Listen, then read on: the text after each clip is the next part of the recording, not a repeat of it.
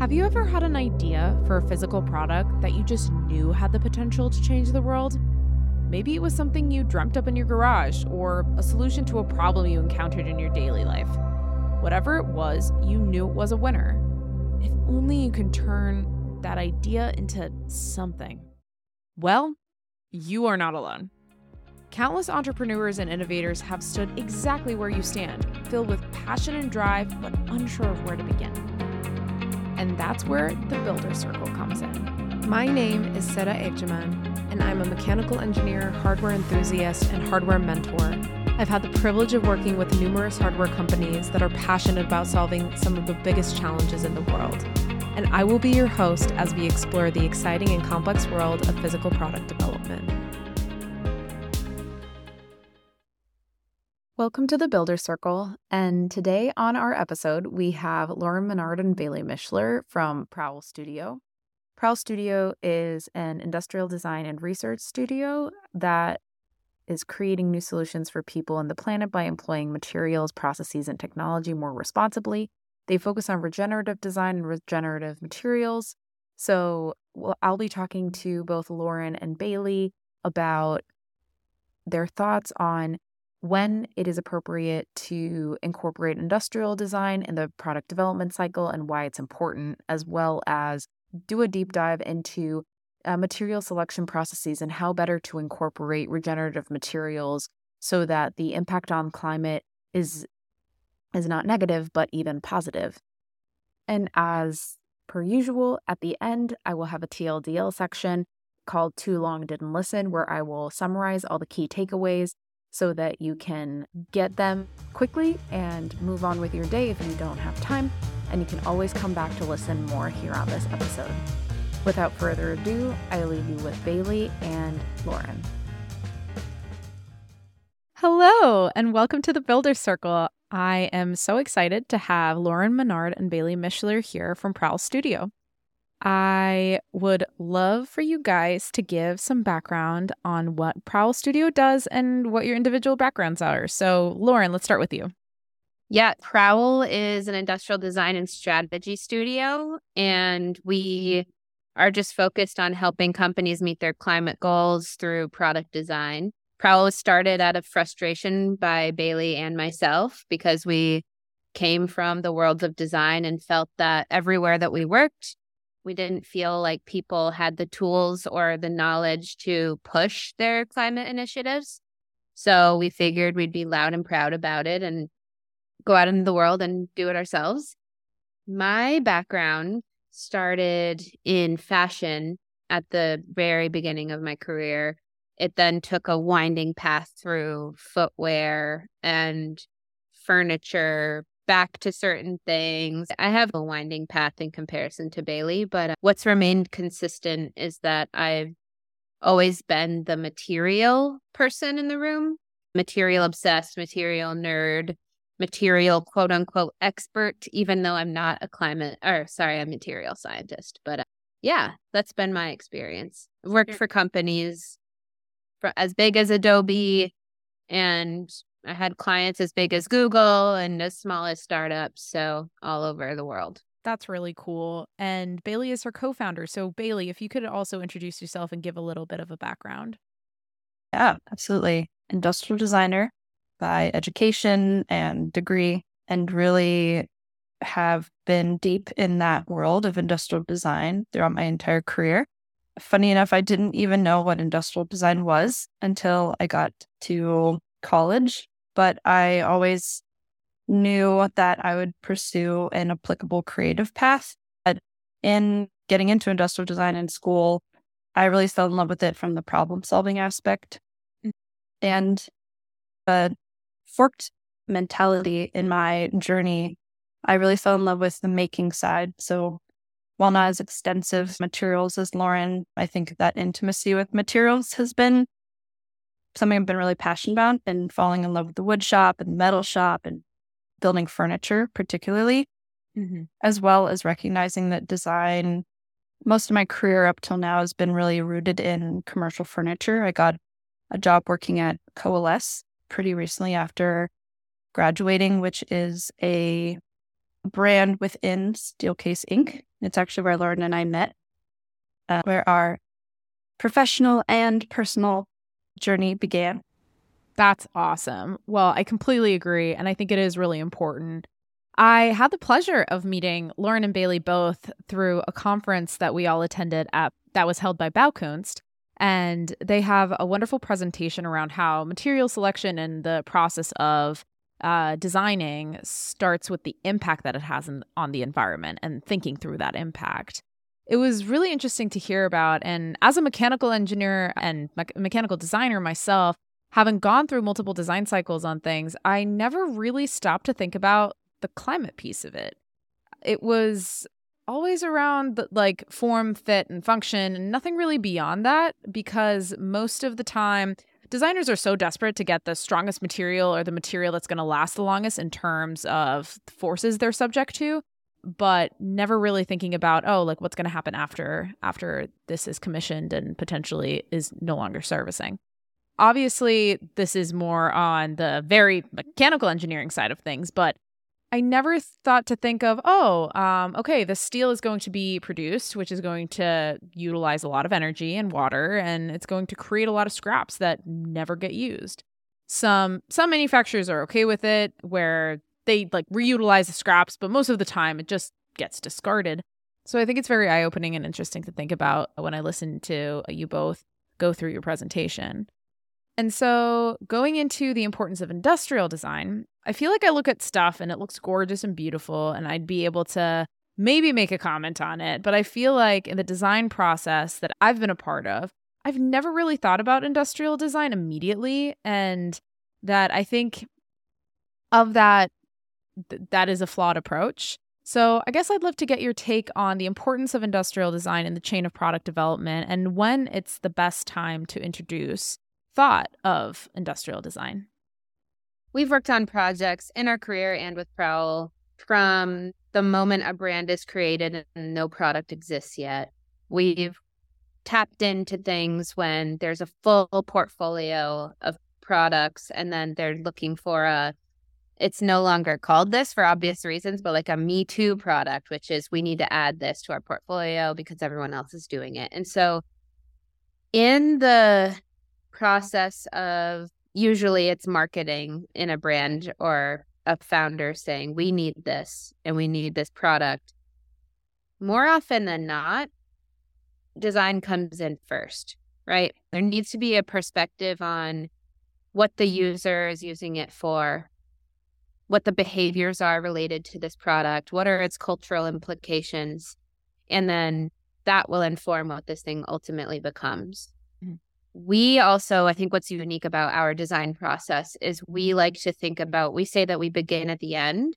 So when we begin our design process, we like to think about the end of a product's life at the same time that we're thinking about it being new.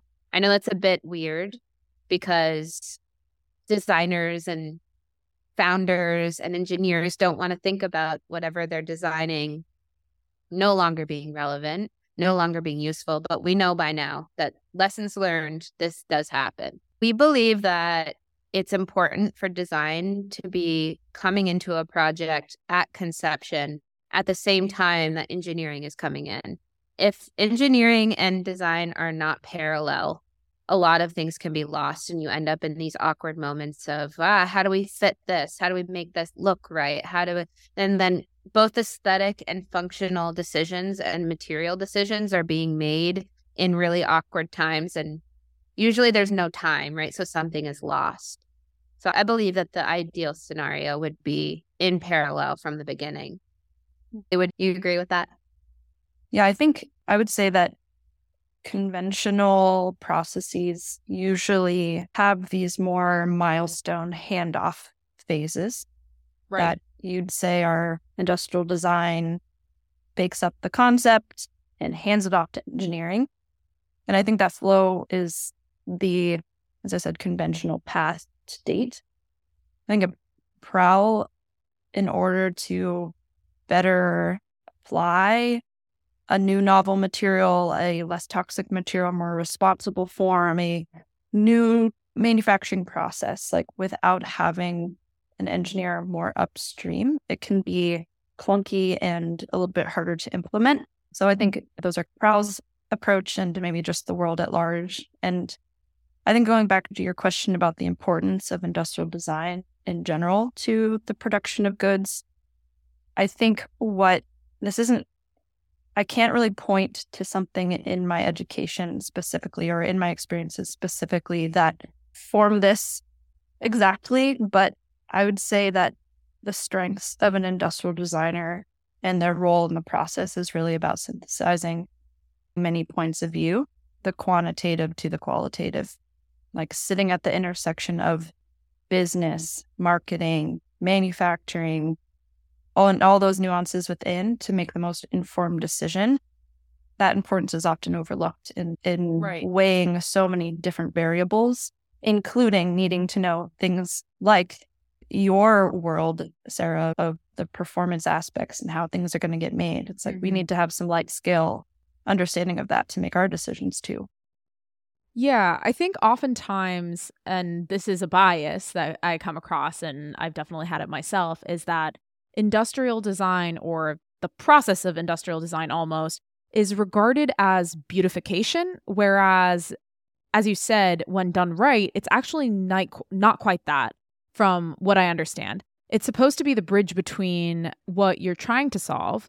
So there's always a problem that's being solved by products and who it's being solved for. So the user studies aspect and the psychology behind what a product means to a person and what it needs to look like in order to serve the absolute best purpose that it can. Because you can mechanical design the living heck out of something and it'll function incredibly well, likely. However, it could be the absolute ugliest thing, where our iPhones are a great example, where you can make an iPhone work and it could look absolutely horrible, but because of its sleek look, the entire user engagement with it changes, and it amplifies the impact of what Apple tried to do.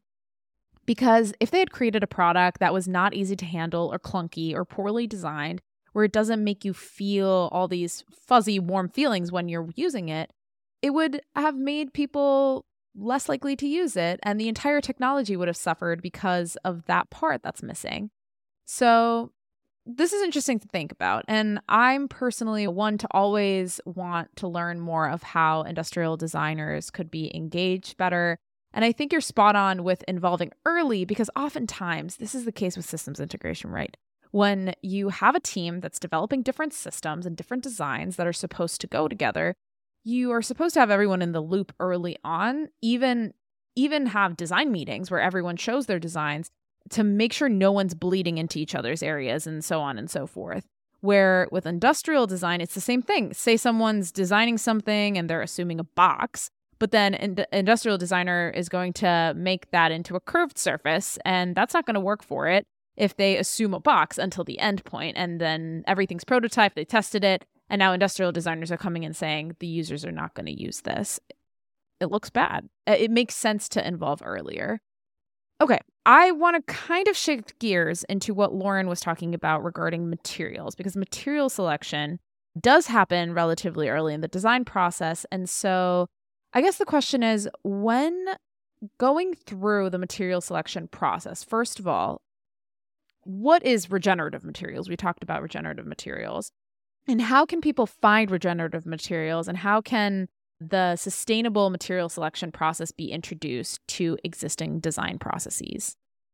Yeah, we were actually just working on crafting our one sentence, what is regenerative design, which unfortunately is still a work in progress, but not what is regenerative design, but what it is to us. And point blank, rather than asking how we can do less harm, what we're doing with our design process is we're asking how we can do the most good.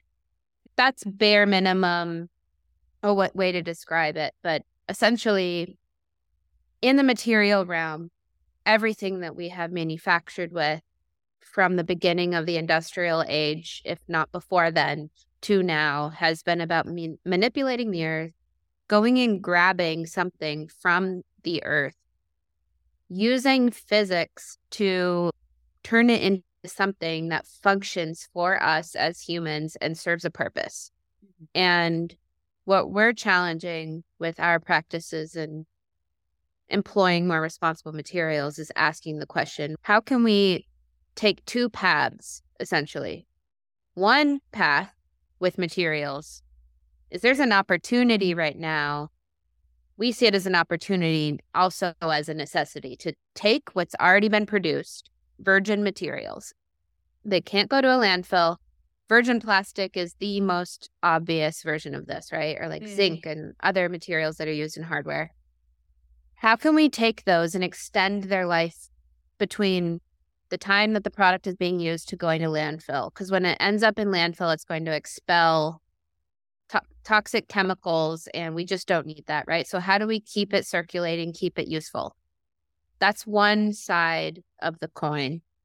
And the other, and that's one pathway we need to take. We think that's the most practical for companies because it depends on the company, but if you are producing durable goods, more than likely circular materials are going to be what you want to reach for, because you don't want to be a pioneer in the biomaterial realm. For example, if you want certain aspects of your product to function in a specific way, and if you are trying to move fast, because circular materials are something that are right here waiting for you, ready to be produced. Could you give a few examples of circular materials? Yeah. Some examples. Right now we're working with a product called Really, which is a recycled textile board. It's taking waste textile, compacting it into essentially an MDF alternative. And that's created by a company called Quadrat. They're a textile company based in, I believe, Denmark. And regrind PLA is probably the most basic. And some climate activists say that circular materials aren't doing enough. That's, for example, recycled PLA. Whatever, they're doing recycled PLA, and then people are critical of that. We need to do something with that. Like, we need to do something with what we've already produced. So circularity is needed. We can't just produce alternatives constantly and think that everything that we already did is just going to end up somewhere. So that's the circular side. Bailey, I don't know if you want to speak to the bio side of things. Killing it. Keep going. But so there's the circular side of materials, but then on the alternative side of materials, there are also two pathways. There's biofabrication and there are biosynthetics. And biosynthetics are made in a lab. They're created to usually one-for-one replace a conventional toxic material. An example of this would be like a yarn, like spider silk that's made from yeast to replace nylon, for example. And then the other one is biofabrication, which is the newest. That word comes from the world of pharmaceuticals. A lot of medicines are biofabricated. But what it means is you're just letting the material do its thing as it does in nature, and you put it in a mold, for example, and let it grow. Or you put bacteria on a type of material and let it dye it a certain color. Just like letting nature do its thing, but in a controlled environment. Gotcha. So those are the pathways. A lot of people are nervous about the bio side of things, and we encourage those clients to go the circular path first and learn from that, and then maybe go the bio side. So I have a question about that. So one of the biggest issues when it comes to product design for a lot of startups or even big companies is everyone is looking at the bottom line, where circular materials and biofabricated and biosynthesized probably have a very high cost associated with them. Is that a myth, or is that true? And is there any way around that? Could it even be the case where because it's circular or recycled that it could be cheaper? Are there any people working on that? Billy, do you want to speak to that? Yeah, I wouldn't say it's not a myth. I think with any material, it varies. And I think we are certainly relying on new material manufacturers to catch up.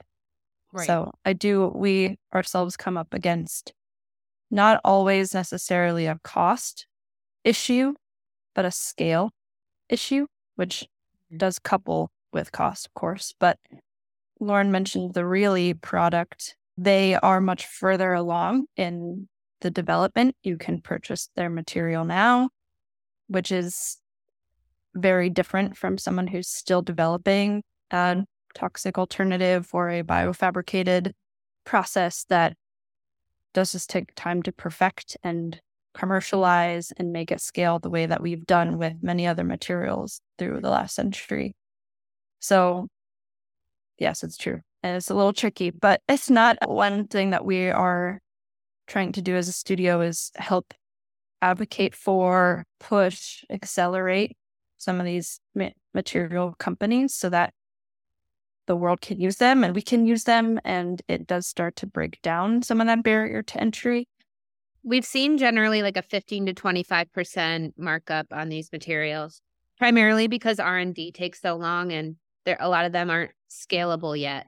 What we are seeing is that a lot of companies, they want the marketing story. So sometimes they'll do a small run of things like this first to test the waters and see if it's what's called like the peacock product, which is the one that pulls people in and it's, check this out. So we're seeing that happen where they'll do one of these crazier new material adoptions. But essentially, when it comes down to it, a lot of the companies we work with, I forget what the number is, Bailey, like something crazy, like 90% of Fortune 500 companies have climate pledges. One way that they can meet those is by adopting healthier materials, depending on what their climate pledge is. So that cost is comparable to maybe replacing one of their sources of energy with renewables. Like it all ends up on the same balance sheet, if that makes sense. Yeah, I think that's super interesting. And the 15 to 20% markup is actually less than I thought it would be. And I feel like that's probably something that needs to be better publicized. And another thing is what Bailey mentioned of just how far along these companies are. So right now, I feel like we are in this kind of revolution, right? Where everyone's kind of waking up, seeing that global warming is not going anywhere and there needs to be truly changes on the boots on the ground people, not just obviously big companies have a huge responsibility and most of issues with global warming are caused by big companies, but like a collective of small companies could also make an impact. And when that is the case with currently the regenerative material market having to mark up is probably just a symptom of not being far along enough. And as the demand increases for them and they are forced to scale, those markups will go down, right? It's just like basic, like minimum order quantity stuff when you are buying materials or any type of product from big companies that sell these. It's like at very low quantities, it's going to be the most expensive. And then as they ramp up their production, price per unit will decrease. There just needs to be like a list of people signed up to use them. So I think it is incredibly important. And I think in the biggest sectors that are doing manufacturing as a result of their design is in engineering, I think, where by engineering more so in the hardware product space, where there's a lot of products that use like injection molded plastic for their designs. And then there's obviously like aircraft designs, which uses like a lot of steel and aluminum, hopefully not steel because those would make the aircrafts really heavy, but like aluminum and aluminum manufacturing has a huge carbon footprint, which a lot of carbon capture technologies are coming about for aluminum specifically even. But I digress. Basically, what I'm trying to say is I think in designing products, startups do have a bigger impact. And in the design process, in the material selection process, having that in mind, I think is a big investment in the future. And if there is a huge kind of migration towards these regenerative materials, at the end of the day, it might actually reduce the cost. I think one of the interesting thoughts, and maybe y'all have ideas on this, is I'm thinking truly as a mechanical engineer right now, are there any issues with material properties when they are circulated or they're biofabricated or they're biosynthesized? Are there any research or studies that are being done on? Does anyone lose out on, I don't know, like structural integrity, strain, stuff like that? I feel like that would be a really good way to convince the engineering field to start to really consider this as a path forward. Yeah. Just a perfect example of this that's existed forever and always. If you go to Asia and you see a construction site, you're going to see bamboo trusses. You're going to see bamboo scaffolding.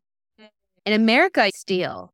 Yeah. And there's a reason Asia still uses bamboo. It's because it can be a direct competitor for performance with steel. Yet bamboo grows at an extremely fast rate. It's a regenerative material itself. And I just see that as such an obvious example that people just sometimes don't think about or aren't exposed to. Although if you're in hardware and you get shipped to China constantly, you see it all the time, right? Right. I just want to give that as an example. Why do you think it isn't implemented? Do you feel like it's, I don't know, like a civil engineering culture thing? Are there any downsides to it? It feels like in Asia, I don't know which country you're talking about, but there are a lot of like earthquake prone places. So they would be even more careful and diligent when building buildings. So I'm just wondering, I wonder why that transition never happened. What got in the way? I want to hear Bailey's take on this. And my take is that essentially Western cultures, maybe all cultures, honestly, that have been industrialized, we have this new psychological thing with trust. And unless something looks perfect and manufactured, we don't trust it. And so we've gone from desiring and trusting things that were from the natural world. Even our food comes, like, we feel this way about our food now. And if there are slight imperfections, then it's seen as less desirable or it will break down too quickly, even if the performance is 1-to-1. Right. Yeah, trust is much better than how I was framing in my mind of just fear-based approach, and many, for better and for worse, like regulations, rules, compliance structures that products, architecture all have to face. And even while things on paper are as good, if not better, for so many reasons, I think, there's a lot of like operating in fear of getting in trouble or getting sued, or I think all the things that Lauren said too are just like spot on as far as we now expect this because rules demanded it some time ago. But the performance is not like when we're designing something, we're putting, like, one of our principles is that just like we put the regeneration of a product or regeneration of a material after its life at the equal weight of the design, we're also ensuring that function and performance are not lost. And just because something is made out of a new material doesn't mean that its function in the time that you need it for. Let's be very clear. Plastic lasts forever. It too? Absolutely not. So it's also about our expectations of a material, which is something that we're challenging in our Milan show this year, which is it's all around fast furniture and something lasting, quote unquote, as long as you need it to. Interesting. Yeah, I think there's a huge component in all of this of culture, no doubt, of a consumer's perspective, from a business's perspective, from a manufacturing perspective, that we are able to consume as much as we want when we want, a convenience culture, and that's cheap. And it's cheap, and it's been disregarded. Everything that has been made to last as a durable is, in fact, durable forever. And there's so much work to try and shift what you need for only as long as you need it. And that's certainly a tricky thing to combat, as we just said, with so many regulations and rules and compounded culture that we are standing on of expectations. Yeah, that's a very good point. And I don't think ever really even crossed my mind when thinking like, oh, when I'm designing this, like, how long does it have to last? It's always about how long can it last? And that shift just breaks my brain a little because as an engineer, you're always like, oh, like, how many life cycles can this have? The more you maximize, the better the design is. And to a degree, but the metrics that people care about oftentimes, it's if you over-engineer it, that means that you spent too much money or you're using too much material and it's expensive. It's always around cost and simplification. And I feel like the introduction metric of climate impact is going to be necessary. And I also had a point around just the manufacturing sector in general. So you said a lot of this is really related to culture. I completely agree with that. And I think one of the biggest issues I think humanity faces at the moment is that everything in our lives is digitized and getting more efficient, and like AI is being introduced, which is throwing a curveball into a lot of stuff. And we're getting faster and more digital, but manufacturing as a sector is very much still struggling to get into that realm. There hasn't been massive change in processes or the way that factories even operate. And in terms of manufacturing, the only kind of innovation, most of the innovation I've seen have been in like additive manufacturing, different types of focuses on how to make something, but the operations in actual building stuff in scale has almost stayed the same for a few decades. And so changing that culture on the end game, where like you said, beginning at the end, it's like the end isn't even close to where design processes and the culture around everything else has changed. So there's this catch up that needs to happen. Yeah, Right. I think that's certainly like systemic change takes time, certainly. And I definitely see the shift in manufacturing being a systemic problem. Yeah. And I think that's going back to how we approach materials and cycles. I think that a shift that will come more broad sweeping first is on the circular adoption side, where a company that's run, maybe they shift to healthier energy sources, for example, could still operate with the same flow, but maybe they introduce a take back or a recycling or a closed loop within themselves that doesn't totally break their model completely, but can still be the next step to that more radical change within the manufacturing sector. Something that I think is lost in a lot of the recirculation conversations that Bailey just mentioned is that when you've designed and engineered something to be taken back, although you're going to have to set up that whole system to take it back, it's another business model added to your existing. Like you'll have things going out the door, and then you'll have things coming in the door, and those things aren't going to be in perfect condition. They're going to have to probably be disassembled and dispersed. But what I think is missing from that conversation is the fact that you now have your material. So you're not having to resource. You are your own supply chain at that point for certain aspects of the product. So does that, if you're talking about a microchip situation, like that's probably not going to apply. Mm-hmm. But if you're talking about a casing of something, perfect example, it just means that a brand is going to have to commit to that material for a long time. Yeah, that's a good point, because change, once you get into kind of your final iteration of a design and the material has been selected and people have been spun up and manufacturers have been spun up, that's a change order. And that is a big deal. That has a lot of domino effect. And I think that's really important to call out in your design process, because the design decisions you make, really, you carry with you for a long time.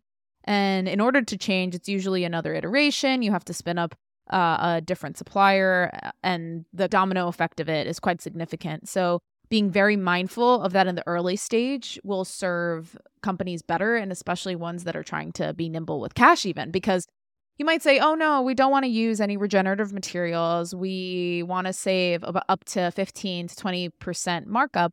But then you realize the material selected isn't working for you. And in a few years or in a few months, maybe the markup is going to be much more.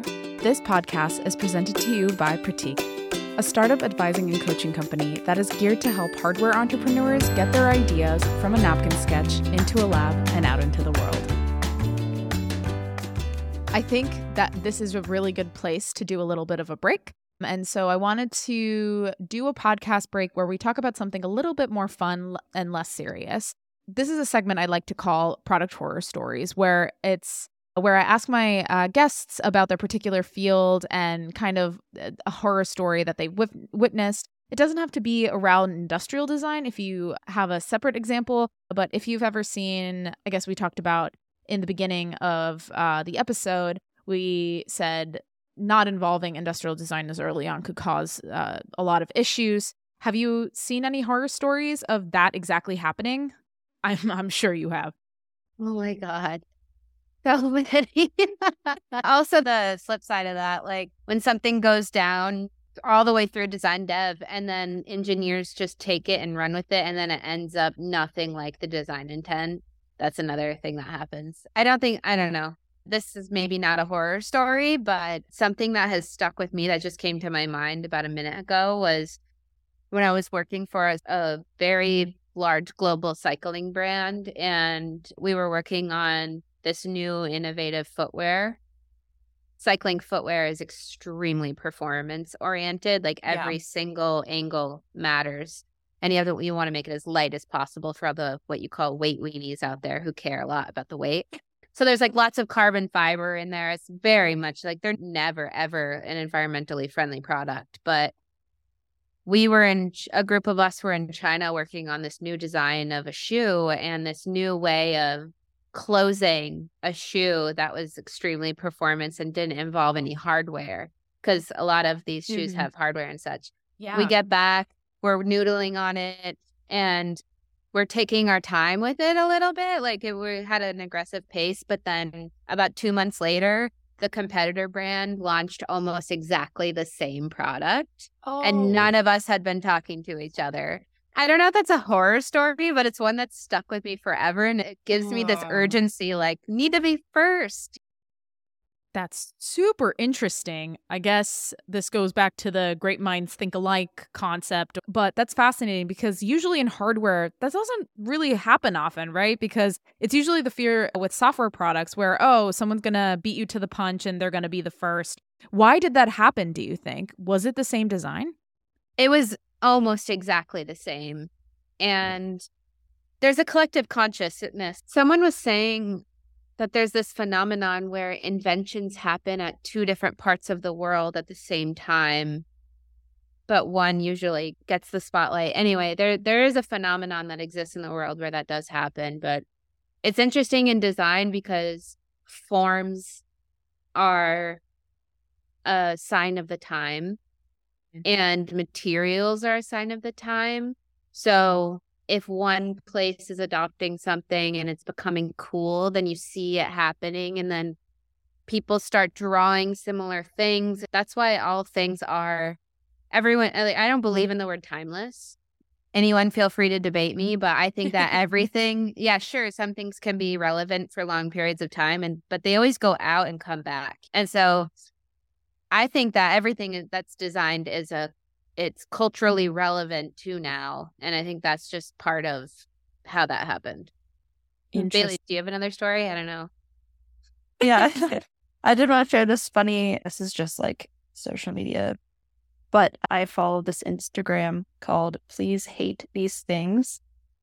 And a lot of the examples are not so much product focused. It's a lot more like interior and DIY homemaker vibe, but a lot of them kind of showcase like a complete fail in thinking ahead when planning. And I think that in some ways it just like represents, going back to the beginning, like what I feel is so important about our role and thinking holistically and thinking ahead and considering like all the details and the bigger picture at the same time. And so this Instagram, again, it's just more eye junk, but it's like, I love following it because it reminds me of why we're doing what we're doing, even if it's not focused particularly on like environmental impact and not a particular product fail, but just so many examples, big and small, of not connecting all the dots. Yeah, no, that totally makes sense. Okay, cool. So getting back into, I guess, of things that I've been thinking about since we've been talking around reduction of waste in design. I think one of the separate paths that designers and engineers or product developers can take is also trying to come up with designs that require the least amount of manufacturing steps. Because as again, we said in the beginning, there is a lot of scrap that gets produced. So if you have beyond regenerative materials and reusable materials, having the metric of reduction of scrap, for example, choosing additive manufacturing instead of subtractive manufacturing is potentially one way to do that. I would actually really love for you guys to talk about the chair and also potentially answer the question of, are there any other methods that you've come across? Yeah, I guess what that exercise was. So with this company, also based in Oakland, they're in the Bay, they're called Model Number. They do large scale 3D printing, and they also have a wood mill. And so they approached us to do something with them. And we saw these machines in the same room side by side. And one was milling wood and producing dust. And then one was 3D printing. And so we saw an opportunity to create this dining set that we called like the endless loop. But the parts for the table were milled, and then the sawdust was collected. This was the hardest part of the project, actually, was getting people to not throw away the sawdust. Sawdust can be composted, but oftentimes it's not. And when organic matter ends up in a landfill, methane goes into the... Anyway, so we were like, these machines are side by side. There's an opportunity to collect and use. Therefore, you have a dining set and nothing is lost. And that is this tiny little circular loop that we thought was very successful. And so we're now thinking about that in all of the products that we're designing and understanding how loss from a subtractive process, like maybe we don't need to remove subtractive processes, but maybe we take what's lost and implement it to another part of the product. Mm-hmm. And not only is that an amazing emotional story that people can get behind, but it's also very practical, going back to that not having to source things. The only problem with that is then usually scrap or shavings need to be processed to be used again. There's some post-processing. Which is another process. Yeah. Yeah, I think it's just like one in that example. It's again, maybe going back to that psychological side of reframing what once was waste, or you would have treated as waste, as something valuable and usable within your supply chain that's basically free because you already bought it and now you're just going to throw it away and buy more. I think that's a big space that's open in manufacturing where people, maybe one of the listeners will be inspired to go down that path of how can the scraps of manufacturing processes be efficiently reprocessed and reintroduced into the chain and utilized in some different capacity or even the same capacity. Another example that Lauren gave is similar in my mind, where it's like scraps of textiles being pressed into becoming blocks. What a brilliant idea. I feel the more that the thing is, at the end of the day, everything gets pre-processed before getting manufactured. Everything. The steel, it doesn't come in a block from, you don't just go into the jungle and find a block of steel. It's very involved process to get to where it needs to be. And there's a lot of chemistry that happens that's beyond my scope of skill set. So I don't think it's that crazy. I think it could be a future where scraps are reutilized. I love that video. Definitely people who are listening, check it out. It is absolutely stunning. And they explain the process really well. And it's such a smart idea. Absolutely. And then Thank you. I guess finally, the thing I wanted to talk to you guys is, who do you feel is really diving into this, like regenerative materials and utilizing that in design? And who is hesitating in the field? Out of curiosity. I don't think anyone's diving face first into it. I think everyone's a little bit hesitant. Yeah. Especially with all of the supply chain issues that were happening during COVID. People are really, as Bailey was saying, making decisions out of fear. But what we're seeing is it goes back to companies who have climate pledges. They all have a date attached to them. As time has passed where these companies have not worked towards them, a lot of companies just said, we're going to be carbon neutral by 2035 or whatever they're saying. They're making these claims. They're starting to wake up because a lot of those claims were stated or the pledges were stated in the past couple of years. And a lot of people are coming to terms with, oh no, we have a lot of work to do. And so the adoption of healthier materials, and again, want to make sure this is crystal clear. A lot of regenerative materials already exist, like cork, for example. There are a bunch of regenerative materials that are not new and in R&D. They've been around, right? FSC certified lumber, like there are a bunch that are fantastic that we should be using more of. But a lot of companies are seeing the materials of their products as part of that initiative. So companies who are loud and proud about those initiatives, you're seeing them working to adopt these things faster. You're also seeing them, again, back to the Peacock product, seeing companies dabble with, for example, Nike did Space Hippie. That was made a trash shoe. And that was them saying, here's our take on this. They were really loud about it. People freaked out. They sold out. And then now Nike is applying the Space Hippie sole to a bunch of their sneakers. Oh, cool. So I think we're going to see a lot more of that from the larger corporations where they do one product that is on the sustainability front, and then they trickle it into the other things as demand rises. And I feel like I feel like a new generation and even some older generations are truly waking up to the climate crisis, and user behavior and consumer behavior is changing to tip over towards more climate-friendly products. So that probably helps companies, and they can even leverage more marketing and more sales from just angle, which is good. Certainly.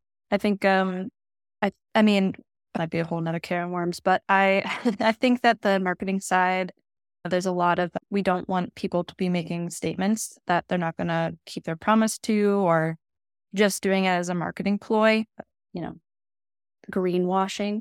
But I think that what we are seeing is that if a company is willing to put themselves that far out there and have such a more informed consumer base hear that and hold them to that, even if they say something before their back is caught up with that statement, I feel like that's fuel for their fire. Act on it. Like they said it might not be fully true yet, but now they've said it and they have to do something about it. And so in some ways, like they're leading themselves down their own path because of external demands on them from legislation, from consumers, from just recognizing this crisis we're in for themselves. Yeah, and I feel like I always think about this, the way that we characterize success in product development or innovation right now, I think is slightly fundamentally broken, because making a product is one thing, but then if you're not making it in a way that is sustainable or is if you're making it in a way that it hurts the planet, I feel like that is an ultimate failure.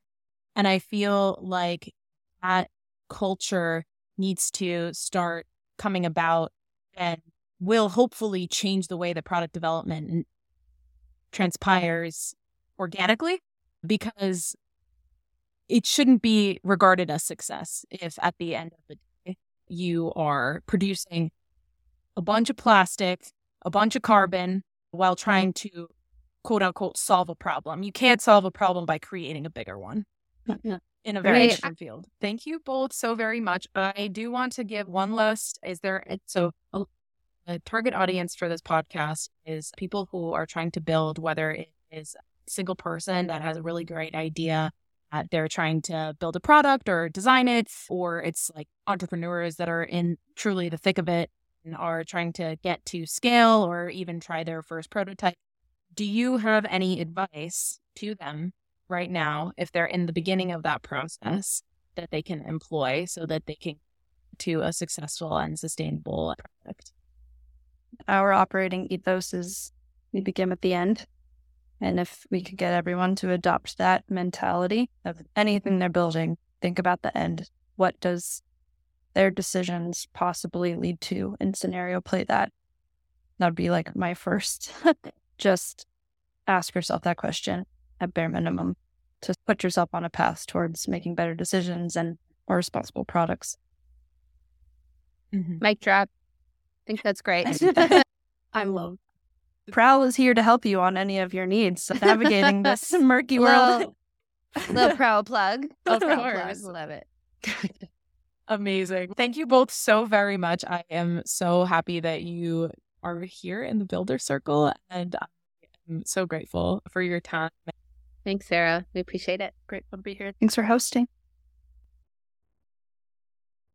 Hello, if you've made it this far, you are in the TLDL section, the Too Long Didn't Listen section of this podcast, where I go through all of the key takeaways and key learnings from the episode so that if you don't have enough time, you can come here and you can get all the key takeaways. And then when you do have time, you can come back and listen to the full episode. All right. So in this episode, we talked a lot about industrial design and regenerative materials, as I mentioned in the intro. And I'll go right into kind of the key takeaway bullet points that I was able to extract from my conversation with Lauren and Bailey. So the strengths of an industrial designer and their role in the process is really about synthesizing many points of view, the quantitative and the qualitative, sitting in the intersection of business, marketing, manufacturing, and understanding all of those nuances within to make the most informed decision. And this importance is often overlooked in weighing several different variables. So the industrial designers really act as a bridge between these cross-functional systems in building a product. So it's important to involve them relatively early so that there are people that are asking the right questions in your product development.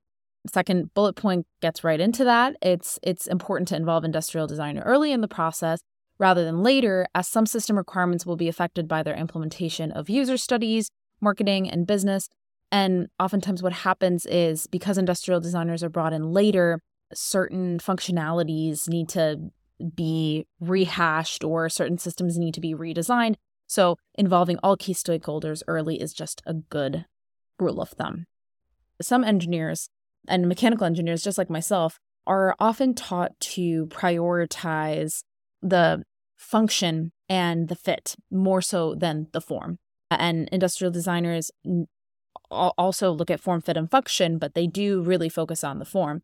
And the reason this is important is because even though a technology is great, it could potentially suffer if the form isn't the right form for either the consumer or even if it's a larger industrial application. There are certain parameters that people care about. So the form really matters. And the technology could potentially suffer if the industrial design is not incorporated properly. One example was an iPhone. If an iPhone didn't have its sleek look, the technology of like swiping and assistive touch wouldn't be as available to us and as popular it is right now. And then we shifted gears into regenerative materials and a conversation around that. So regenerative materials are defined as materials that not only don't harm the environment at the end of their life cycle, but also potentially provide some good. Circular materials are materials that are able to be processed to be used multiple times and potentially on different applications. So one example Lauren gave was old textiles that are pressed into building blocks and used in buildings. So we talked about two different concepts called biofabrication and biosynthetic material, which the way they differ is how they are created.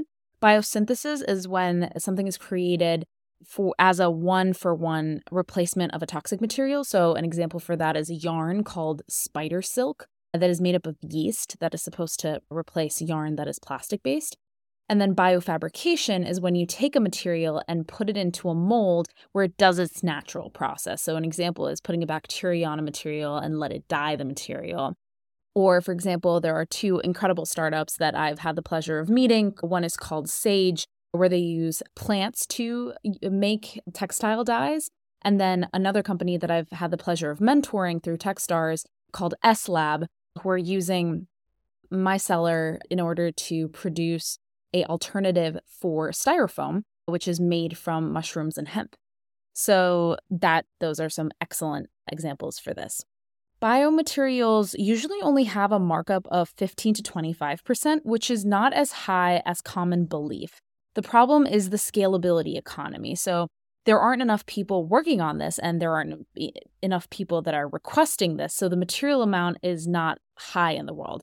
With higher demand, this should change. So what needs to change is the culture around material selection during design processes, which is what the next bullet point really dives into. There are cultural issues that enable non-regenerative and pollution-generating materials, namely the perception of manufactured versus natural. So the issue with perfectionism.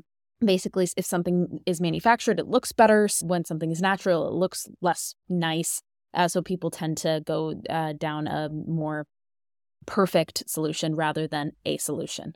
The issue with convenience culture, which is like buying water bottles, is one of those. So these cultures need to shift so that more demand is given to regenerative materials. There are interesting ways of using scrap instead of just discarding them. PROWL utilized the scraps of a wood shop to make a chair that was 100% reused material that was going to be wasted. This is merely one example of how we should be making environmental decisions when it comes to design. There's always also an argument against regenerative materials that there is a lot of post-processing. However, we need to remember that most materials such as aluminum and steel also get processed a lot before coming into the hands of machine shops. So the only difference there is that there's existing infrastructure for the post-processing to actually happen, where there isn't for other materials that are potentially better for the planet. So this might be an open space for innovation. Hopefully this sparks some interest and inspiration in my listeners to invest in infrastructure to post-process potential scraps.